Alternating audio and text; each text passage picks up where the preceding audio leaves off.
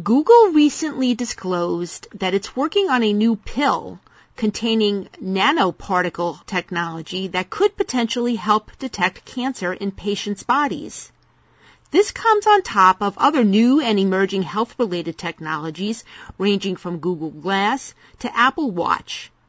But with these and other new and evolving web-enabled technologies come a new wave of patient privacy concerns. I'm Marianne Kolbasuk-McGee, Executive Editor at Information Security Media Group. Today I'm speaking with Dr. Deborah Peel, founder and chair of Patient Privacy Rights, a patient privacy advocacy group. Deborah will be discussing some of her biggest privacy concerns about these emerging health-related technologies. Hi, Deb. Hi, how are you? Good. So now, Deb, when you hear about emerging technologies such as the development that Google is working on, a pill that contains nanoparticle technology that could help detect cancer in patients, what privacy issues concern you the most? Well, the privacy issues that concern not just me, but the entire public are the fact that none of the sensitive health information that any of these technologies handle give us either copies of the information or control over the use and sale of it. And so it's very mixed news that this pill has been invented by Google. I mean, who doesn't want cancer detected? But the problem is Google is known for using very sensitive personal information in ways that no one would ever want or expect. So on one hand, they appear to offer us something really good that we would welcome. At the same time, their main business is violating our rights to control our sensitive personal information. So now, when it comes to other wearable consumer health and fitness technologies that are evolving, whether it's Apple's Apple Watch or other mobile health apps, what are your biggest concerns and what do you think should be done? Is it a responsibility of the manufacturers? Is it the healthcare providers that might use the data, the consumer? Who should be taking action and what kind of action? Well, patient privacy rights, and frankly the public would like to see action on all fronts. There's no longer a question that the American public wants to control personal information. I mean, even the hope that something like Snapchat would give them control over information led to millions of downloads. There's no question that the public wants to control personal information. But industry is not delivering this. And it's very hard to tell about Apple Watch. Very frankly, we believe that the innovators in industry are going to give the public what they want. And Tim Cook even talked about this a while ago on an interview with Charlie Rose. And he very carefully talked about internet business models. One is you pay for something and you get a service. And the technology company doesn't use your data. And that's what he was saying that Apple HealthKit would do, that they would never look at your data. And that's great. Then he talked about the other business model on the internet, really the most prevalent, which is they get your data, the technology gets your data and sells it and uses it in various ways. There's also a third kind of company. Some companies do a combination of all three, and Apple's one of them. So it's very hard to know what can be trusted in healthcare because even if a particular part of the healthcare system, like let's say HealthKit, the platform, says that they will simply not look at any health data that the app offers you. They won't look at your data. They won't take it at all. But there's no guarantee that the app developer isn't going to sell your data. I mean, the contract, as I understand it, with the HealthKit platform is that the app developer will not market to you. But marketing to you is only one of the ways that your information can be exploited. So the problem is we have an entire ecosystem where even if one app or one system, one electronic health record system or one health information exchange, if just one of them doesn't sell your information and really puts you in control of it, there are literally close to 1 million others that are, in fact, selling it and may very well get your data. So we're in this very, very strange place where healthcare data is absolutely in the United States the most valuable data, and it has the greatest number of data brokers selling it. There are over 100,000 health data suppliers. There are over 780,000 live daily health data feeds, and this is an incredibly huge number. So we have to have industry and manufacturers fixing this. The healthcare system has to demand that these technologies be fixed, and of course, Congress needs to pass new laws because none of the U.S. healthcare system can be trusted, even if one part is, one particular app, one particular system. You bring up a good point. Have state and federal privacy regulations kept up with these evolving challenges of the Internet of Things in general and health technologies in particular? And what should be done? No.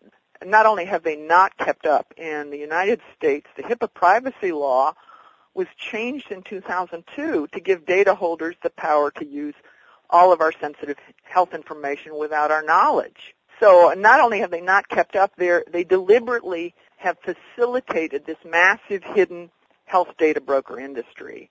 That's the job of patient privacy rights, to try to wake everyone up, because the public is 95% or more in favor of control over personal information, but they just don't realize they don't have it because HIPAA has been so cleverly marketed as a privacy protection law when it does no such thing. It actually opens up all of our data to the health data broker industry.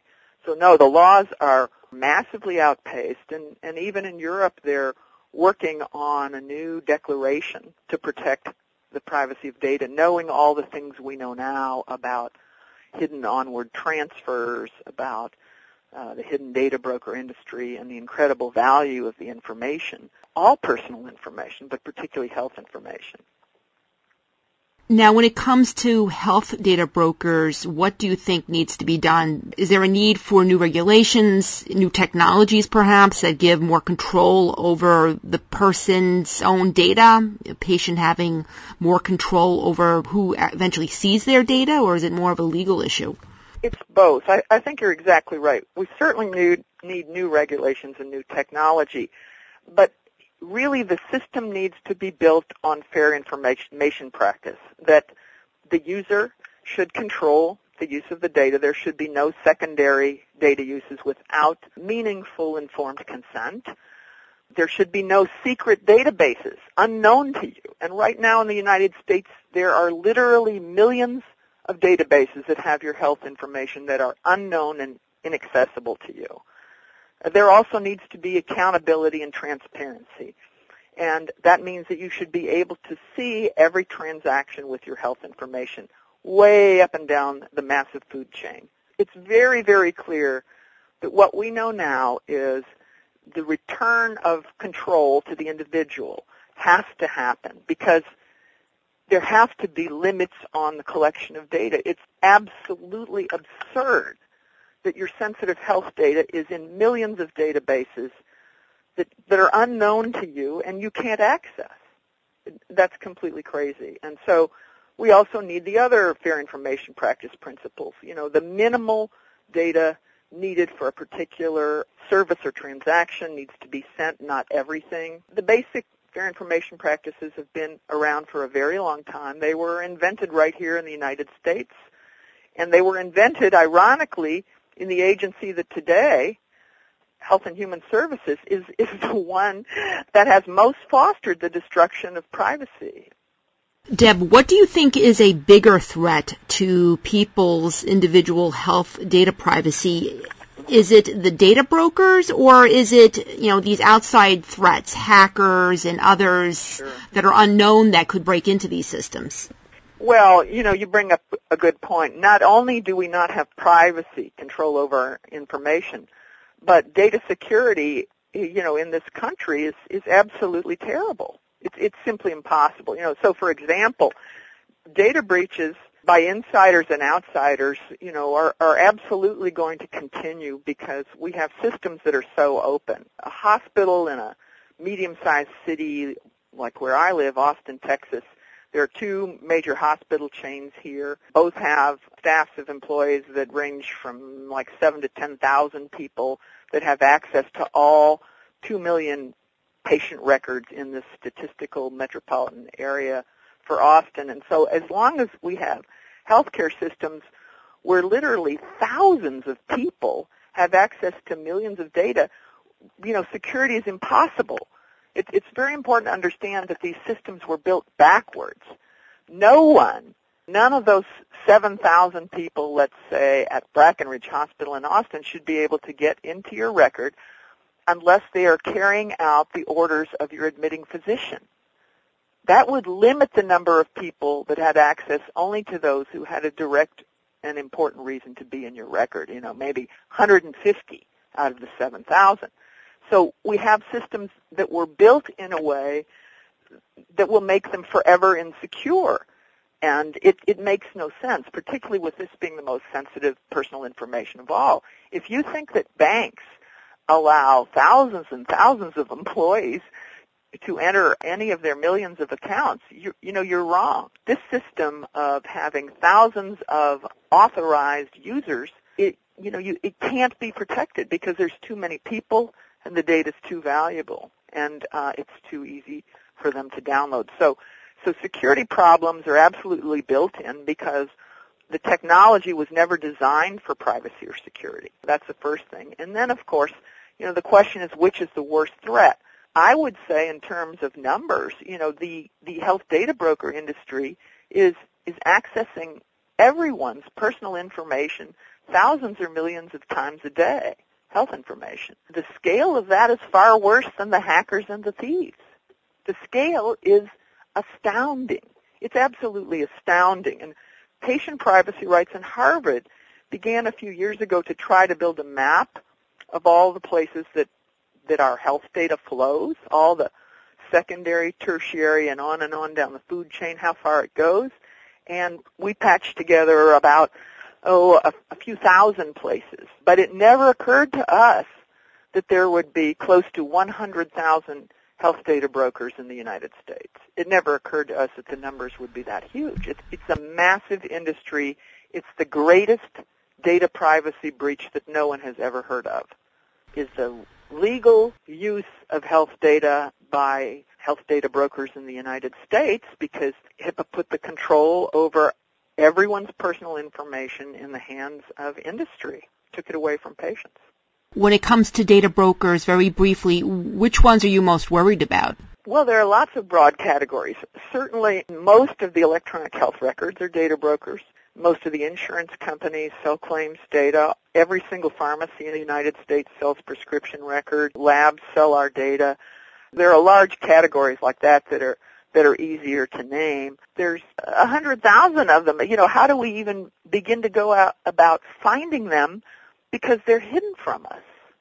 But this is astonishing information that so much of our most intimate personal information is being sold millions of times a day. This is so much worse than what Snowden revealed about NSA spying. This level of surveillance is far worse than looking up cell phone metadata or who you called. It's truly astonishing. And it's really not compatible with democracy, if you think about it, if you want to go beyond healthcare. Do you think that our children and our grandchildren will have the same opportunities we have when all of this incredibly personal information about them is being sold and traded millions of times a day? It's such a huge industry. We don't know who the players are. It's true that some of the data may be used for things that are not going to wreck your future, perhaps, like marketing. I don't think getting an ad is going to destroy anyone's life. But we also don't know how many of these companies or who they are use the information to discriminate against you. And further, the worst effect of all is the fact that when people know health information is not safe, they actually act in ways that put their health and their lives at risk. They do one of two things. Every year, 37.5 million people in the United States hide health information because they know it won't stay private. They lie, they omit. That means that critical information won't be in their records. and that could put them at risk if they end up in an emergency room. Another 5 to 10 million people in the United States every year actually delay or avoid treatment for very serious conditions. Cancer, mental illness, and sexually transmitted diseases. You delay treatment for those things, your life is at stake. And in the cases of things like sexually transmitted diseases or mental illness, it could put somebody else's life and health at risk as well. These are the worst problems of all that come from no privacy and no security. Thanks, Deb. I've been speaking to Deborah Peel. I'm Marianne Kolbasuk-McGee of Information Security Media Group. Thanks for listening.